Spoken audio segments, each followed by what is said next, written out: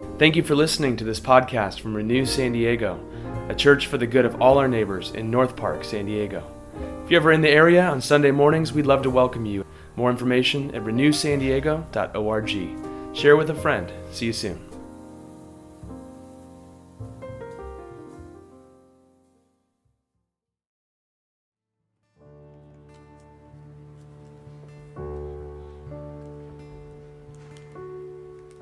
Today's reading is from the book of Exodus, chapter 3, verse 1 to 15. Moses was keeping the flock of his father-in-law Jethro, the priest of Midian. He led his flock beyond the wilderness and came to Horeb, the mountain of God. There, the angel of the Lord appeared to him in a flame of fire out of a book. He looked, and the bush was blazing, yet it was not consumed. Then Moses said, "I must turn aside and look at this great sight and see why the bush is not burned up." When the Lord saw that he had turned aside to see, God called to him out of the bush, "Moses, Moses." And he said, "Here I am." Then he said, "Come no closer. Remove the sandals from your feet, for the place on which you are standing is holy ground." He said further, "I am the God of your father, the God of Abraham, the God of Isaac, and the God of Jacob." And Moses hid his face, for he was afraid to look at God. Then the Lord said, "I have observed the misery of my people who are in Egypt. I have heard their cry on account of their taskmasters. Indeed, I know their sufferings, and I have come down to deliver them from the Egyptians, and to bring them up out of that land to a good and broad land, a land flowing with milk and honey, to the country of the Canaanites, the Hittites, the Amorites, the Perizzites, the Hivites, and the Jebusites. The cry of the Israelites has now come to me. I have also seen how the Egyptians oppress them. So come, I will send you to Pharaoh and bring my people, the Israelites, out of Egypt." But Moses said to God, "Who am I that I should go to Pharaoh and bring the Israelites out of Egypt?" He said, "I will be with you, and this shall be the sign for you, that it is I who sent you. When you have brought the people out of Egypt, you shall worship God on this mountain." But Moses said to God, "If I come to the Israelites and say to them, 'The God of your ancestors has sent me to you,' and they ask me, 'What is his name?' what shall I say to him?" God said to Moses, "I am who I am." He said further, "Thus you shall say to the Israelites, 'I am has sent me to you.'" God also said to Moses, "Thus you shall say to the Israelites, 'The Lord, the God of your ancestors, the God of Abraham, the God of Isaac, and the God of Jacob, has sent me to you.' This is my name forever, and this my title for all generations." This is the word of the Lord. Please take a moment for silent reflection.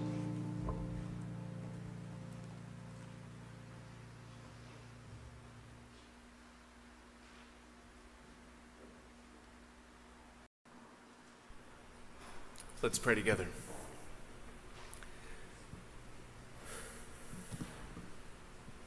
Gracious God, in this very moment, as we hear this ancient story of you meeting Moses, if we've been around church for a long time, we've heard this story before, and even if church is something new or distant for us, we still generally know the story of Moses and the people in the promised land and let my people go. We've heard this story. It's somewhere in our psyche. And yet it'll just remain on the surface unless you fill us with your Spirit and breathe life into us. And that's what we ask right now. In the midst of all our distraction and comfort, in the midst of all our confusion and fear, in the midst of all of our vitality and addiction, in the midst of all our connected relationships and loneliness, in the midst of all of it, help us to see that we have more in common than we realize. On one hand, each of us created in your image, beautiful, worthy of dignity and honor. At the same time, each of us fractured, broken, what we might say as the world is not the way it's supposed to be. And you see us in all our complexity and contradiction, the ways we get it, the ways we don't get it, and you love us. Your response is to give yourself to us in the person and work of your Son, Jesus Christ. And so we ask now that you'd convince us of your great love for us, whether for the first time ever or for the 1,000th time. Bring us closer together and closer to you, and send us out to be your very hands and feet of renewal wherever we go. We pray these things in the name of the Father, the Son, and the Holy Spirit. Amen. Amen. I still remember it like it was last night, the first time I went to Mount Sinai, the place where they say that these things we just heard happened. It's in the middle of the desert, and it was the middle of the night. And I say it was the first time I went to Mount Sinai. It was also the only time. So it was the last time I went to Mount Sinai, too. It's not like I do a yearly trip there or something. But you go in the middle of the night. This is what they don't tell you, because it is hot there.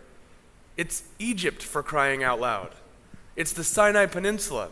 It's in the middle of the desert, and it's boiling hot. So the bus comes up to the ancient St. Catherine Monastery at like 11 o'clock p.m., and you begin climbing.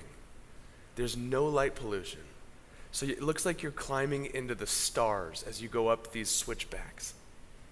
And as I'm having kind of this really solemn, sober, beautiful, holy experience, I begin to feel this breath on the back of my neck. Now, I had brought a bunch of college students out there, totally other story, but we were working with refugees from the Sudanese Civil War. And I brought these college students out there, and I thought one of them was playing a joke on me and just kind of literally breathing down my neck while I was climbing in this sacred pilgrimage. How dare they? And I turn around to confront them, and it's actually a camel. A camel. An Egyptian desert camel breathing down my neck with its terrible camel bad breath and all of that. And I would say moment was almost ruined, but I was able to get back into the frame of mind as we continued hiking to the top. And once you get to the top of this mountain, the sun rises, and you're in awe. And literally, there's a part later on where God will say, Moses, take off your shoes because the place where you're standing is holy ground. I took off my shoes. I got into it.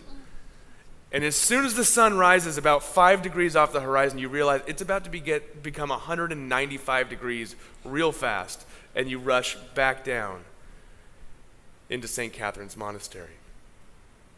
It's in the middle of the wilderness. No one's exactly sure where these things took place, but this is the spot where for thousands of years pilgrims have come to remember. Why do you think they do that? They come to remember that in the midst of our ordinary lives, with busyness and work and family and health and wealth and poverty and sickness and all of the complexities, God broke through in this place. Now, the interesting thing is, it takes place in the wilderness, the inhospitable land, the place where you wouldn't expect life. What feels like wilderness right now for you? You probably don't have to look too deeply until you could find at least one part of your life that feels uncontrollable or confusing or chaotic. What if that is the exact spot where God wants to show up and surprise you? That's what we read about and consider this morning. During Lent, we're going through the book of Exodus, which is the story of the people of God going from crushing slavery into freedom, but there's a process to it. You can't microwave it. There's no fast forward button. They have to go through the wilderness to get to the promised land. Or as one theologian said, it took God one night to get Israel out of the slavery of Egypt, but it took 40 years to get the slavery mentality out of Israel. It's a process. So we're going to consider this calling from slavery into freedom. As today we look at this passage and consider that God calls us to freedom, God qualifies us for the journey, and God commissions us to go and be agents of that same freedom. God calls us, God qualifies us, God commissions us to be agents of that freedom. First, God calls us. God calls you, to be more specific. Note here that who initiates the contact? In this spiritual experience where Moses meets God, who takes the initiative? God. Moses is not on a spiritual quest looking for God. Moses is minding his own business. Moses actually is on a quest of running from God, we learn in previous chapters. God always takes the initiative of looking for you. God broke through. Now, I know someone says, gosh, burning bush, right. Like, this is what I can't stand about organized religion, about Christianity, is they come to us in 2022 where we have artificial intelligence and blockchain and all these other things and try to get us to, like, believe in this Bronze Age view of the world where trees can talk, right? Like, that's what I just can't stand. A burning bush, please.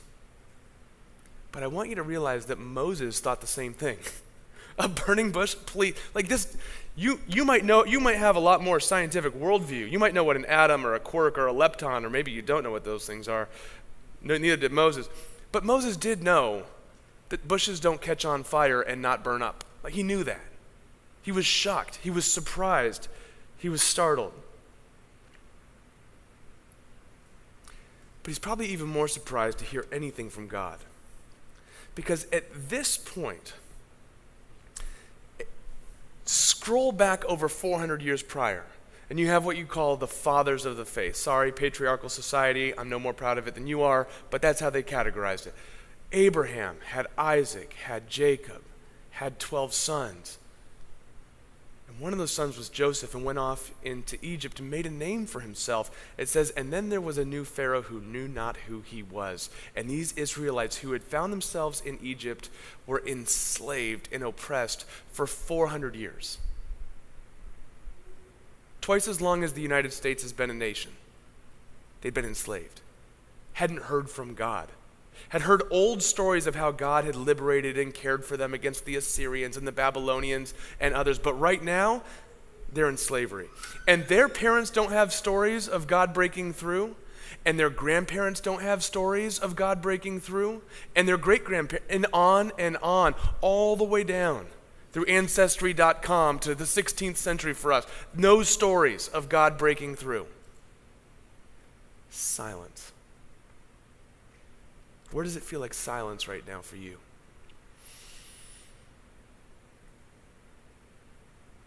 And then you look at Moses' life, born into that slavery. In fact, born into a condition of infanticide where they're wiping out children left and right.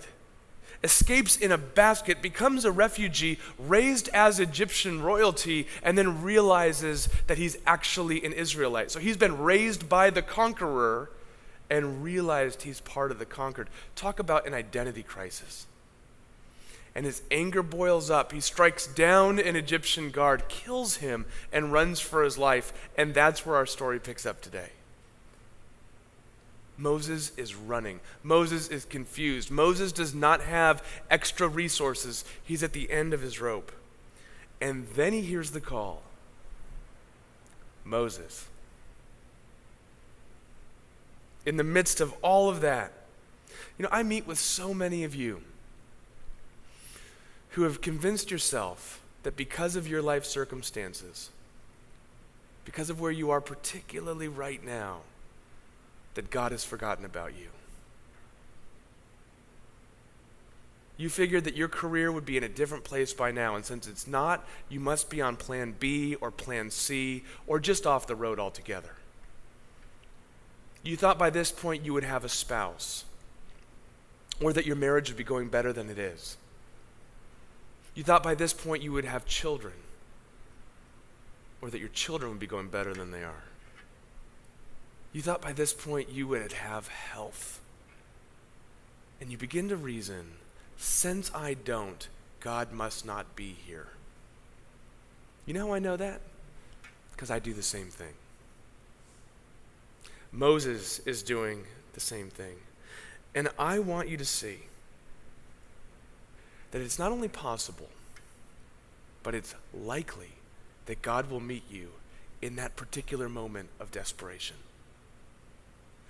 You think you missed the off-ramp, and so you're on a detour, but it's actually spiritual Main Street where God wants to do his best work. God meets you in the midst of disappointment. Where do you hope for God to meet you right now? As I say that, something came to mind for you. Where do you hope for God to meet you right now? And beware of that second voice that comes and says, yeah, but he can't, or he won't. I want you to know when you start getting that inner self-talk, you're in good company with Moses and with the rest of the people of God. And the answer that God gives you in this text is, no, that's actually the place where I want to meet you. In the difficult, but also in the mundane. See, on one hand, if you zoom out, Moses is in the most difficult part of his life. God meets him there. But also, Moses is in kind of the most boring part of his day. When we catch up with Moses here, tending the flocks of his father Jethro in Midian, he's got a new career. He's a second career guy. He's a shepherd, and he's tending sheep. He's doing his everyday thing that he knows how to do, and God interrupts the cycle.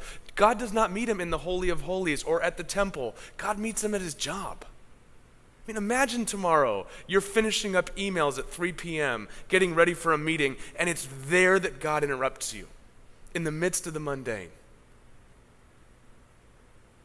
So many people say, you know what, Matt, God's just not breaking through to me. I'm praying, I'm asking for God to meet me, and it's not happening. And I ask, what would be different if God did break through? How would you know if the miracle had happened? And often friends will say, I never thought about that. God could be breaking through to you right now, but you're just too busy to notice. We have more distractions than ever. I do not have to convince you of this.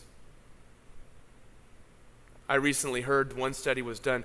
We have more words thrown at us every day, from our small screens to big screens to billboards to everything else. More words thrown at us every day than the size of an average length novel or more. What if God was trying to break through in your life right now and you're just too busy? Note one of the ways that Moses responded. It said, and so he had to turn aside. There's actually activity involved. There's intentionality involved. There's a decision that you are going to be vigilant, that you are going to be aware of God in your life, and then turn toward where you see God at work. Now, this happens in some kind of organized ways. It's the church's role to give you some footholds for that to happen. That's why we have community groups on Tuesday and Wednesday nights, so you could do this spiritual journey in community. It's why during this Lenten season we have fasting together where we do without something, even some good thing, to create space for God to move in a new and fresh way. That's why we have membership at the church and a membership class taking place so we can actually make official our commitment toward one another on this great journey. So it happens in some organized ways, but it also happens in a million organic ways. The question is, how might God be trying to get a hold of you now? And what would it look like for you to turn aside, to be more intentional in this particular season of your life? God calls you in the midst of your discomfort and in the midst of the mundane. But God doesn't stop there. When he calls you from slavery into freedom, God qualifies you as well. See, Scripture is refreshingly honest. It doesn't say, and so Moses was tending the sheep and had a bad day, and God met with him, and Moses just felt better for the rest of his life. Like everything just went better for Moses all the time. It doesn't say that. Not even in the first 5 minutes. God is meeting with the creator of the world, and the creator of the world says, I hear your plight. I see the violence that's happened to you. I care deeply about you. I'm going to empower you. I will send you forward to the most powerful man on earth, Pharaoh, to say, let my people go. And Moses' first thing is, I can't do it. Right? Who am I? Who am I that I should do such a thing? Then God answers that and he goes, well, then who are you? Right? I love the refreshing honesty of the self-doubt going on in Moses right here. And note how God meets him. God does not come to him like Tony Robbins or like some sort of a self-help, guru going, look, you're good enough and you're smart enough and you just need to channel your inner strength. You just need to put your best foot forward. God begins not to talk about how great Moses is, but begins to talk about God's own track record. Okay, follow me here. So when Moses says, I don't think it's going to work, how do I know that this is going to happen? How do I even know that I can get in from slavery to freedom? God says, I am the God of your fathers, Abraham, Isaac, and Jacob. This is much bigger than your own existential moment.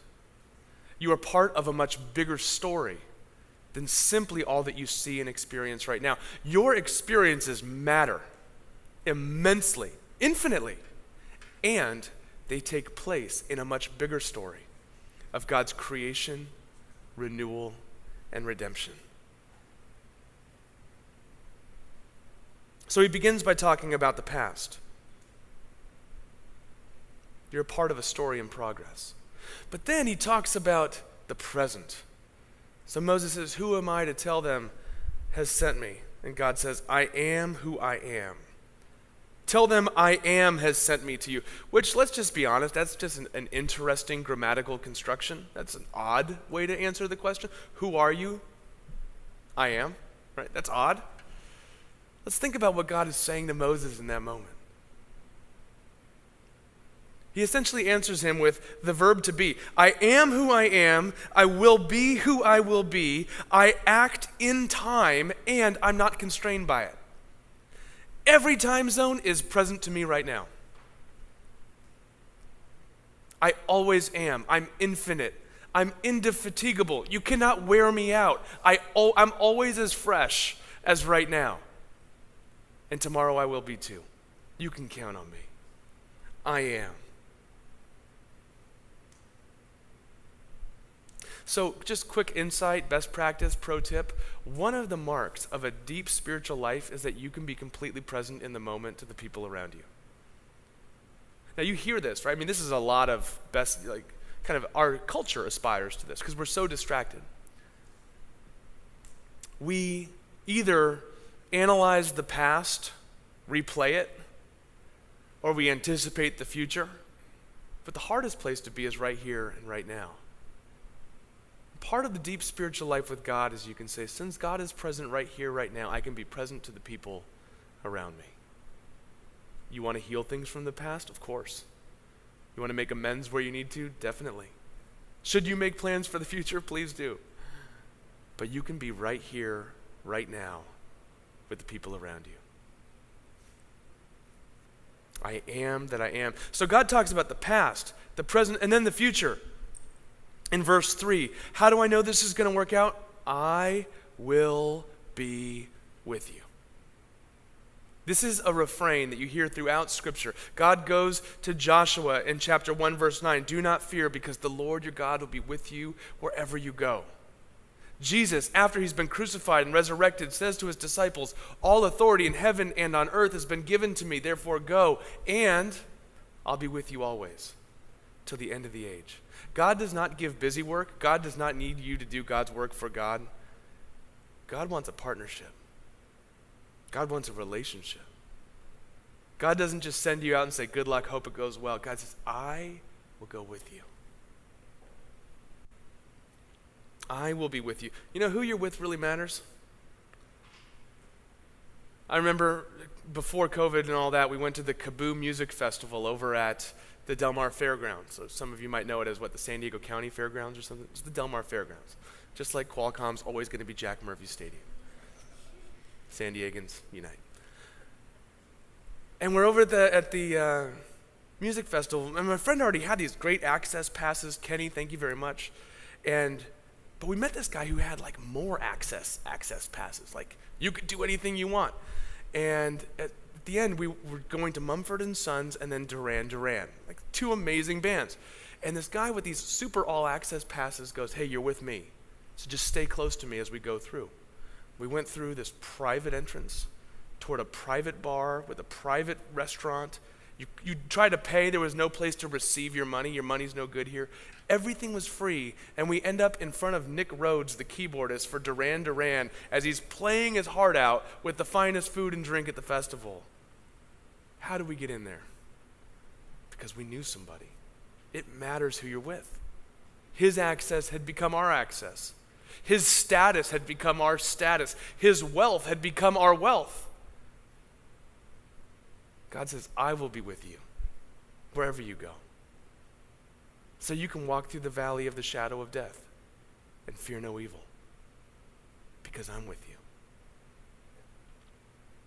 Where do you need to see that God is with you right now?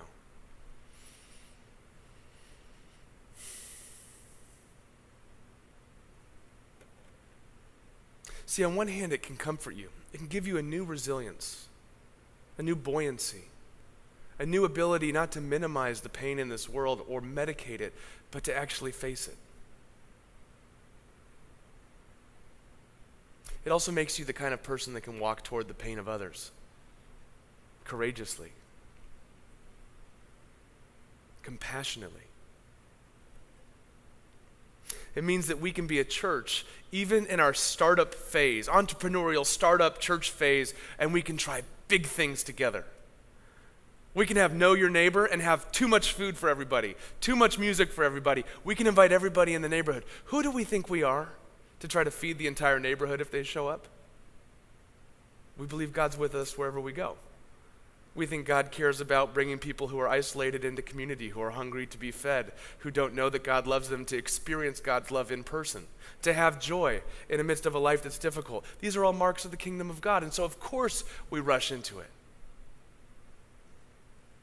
You can go into your workplace and view it not merely as a way to improve your resume, a stepping stone to a better career, more money, more admiration and all that. You can see it as a way to use your good talent and education in a way that provides value to this world. You can become the most valuable team member, not only because you're excellent at what you do, but because of how you treat the other people on the team. A whole new way of being in this world. This is why we equip you to live out your calling in your family and in your workplace. This is why we not only focus on the material needs, the communal needs of North Park, but also we walk alongside our ministry partners 15 miles south of here in Tijuana, who are pouring themselves out on behalf of people with nothing. It's always a both and, because we believe the Lord our God is with us wherever we go. God doesn't call the qualified. God qualifies you as you're called. God doesn't call Moses because Moses is already the MVP. Moses is lost. God says, I know you, and I'll give you what you need along the way. I'll be with you. Finally, God commissions. It's remarkable where every place in the Bible where something like this happens, where a person meets with God, they're shocked, they're surprised, it always goes something like this. Genesis 12. God says, I will be your God. You will be my people. I will bless you. Through you, all the nations will be blessed. Okay, what should I do? Go. Leave the land you're familiar with, and I will tell you along the way where you're going. In Isaiah chapter 6, Isaiah says, I'm a person of unclean lips. Get away from me. I shouldn't even be near you, God. And God says, I will bless you. I will transform you. So go, and I'll be with you along the way. As I mentioned in Matthew 28, Jesus says to his disciples, after the resurrection, all authority in heaven and on earth have been given to me. Therefore, go. And here, God meets with Moses and says, I will be with you. So go. Get out. set forth. How would you know if you've actually encountered God? You wouldn't merely have some sort of an exciting emotional experience. The tears come, the hairs on the back of your neck raise up. You feel like you met God. Sometimes that happens, but that's not the mark of meeting with God. How would you know that you've encountered God? And not just a self-created God that likes all the people you like and hates all the people that you hate and likes all the things you like and hate all the... How do you know you met with God? The direction of your life has changed. You begin to go to people that you wouldn't have otherwise gone to. You begin to go forth in a new direction. Moses became a burning bush to the world. Inexplicable, powerful, a paradigm buster, holy ground, attractive. And people turn aside. They say, I can't figure this person out. They give themselves on behalf of me, but they don't need anything from me. They're not using me. They're not manipulating me. They truly just care about me. They look around the environment on their block and they want to make it better. Not just use the block or use San Diego like a playground, but actually invest in it. Where is God inviting you to go? But I leave you with this. Don't try this without the gospel. And here's what I mean by that. As incredible, amazing, inspiring the call of Moses is, you realize he's just a signpost pointing toward a greater Moses. This Moses went up a mountain to meet with God, but in Jesus Christ, the true Moses, God comes down the mountain to meet with you. This Moses would take his people from slavery through the Red Sea into freedom. But Jesus, in his death and resurrection, would take his people from slavery to sin and death itself into the promised land of new life. Don't try this without the gospel. Moses will eventually see God face to face, but Jesus is the actual face of God, revealing the grace of God in person. And he calls you to enter into this ultimate promised land, to be on this deeper journey. And he tells you even sin and death and fear and injustice and brokenness and isolation will not have the last word, but new life will. He says, follow me. And so, to follow him, to be united with him, means that the same God who called Moses, who liberated his people from slavery, the same God who brought his people to the promised land, the same God who raised Jesus Christ from the dead, calls you right now in the midst of your discomfort.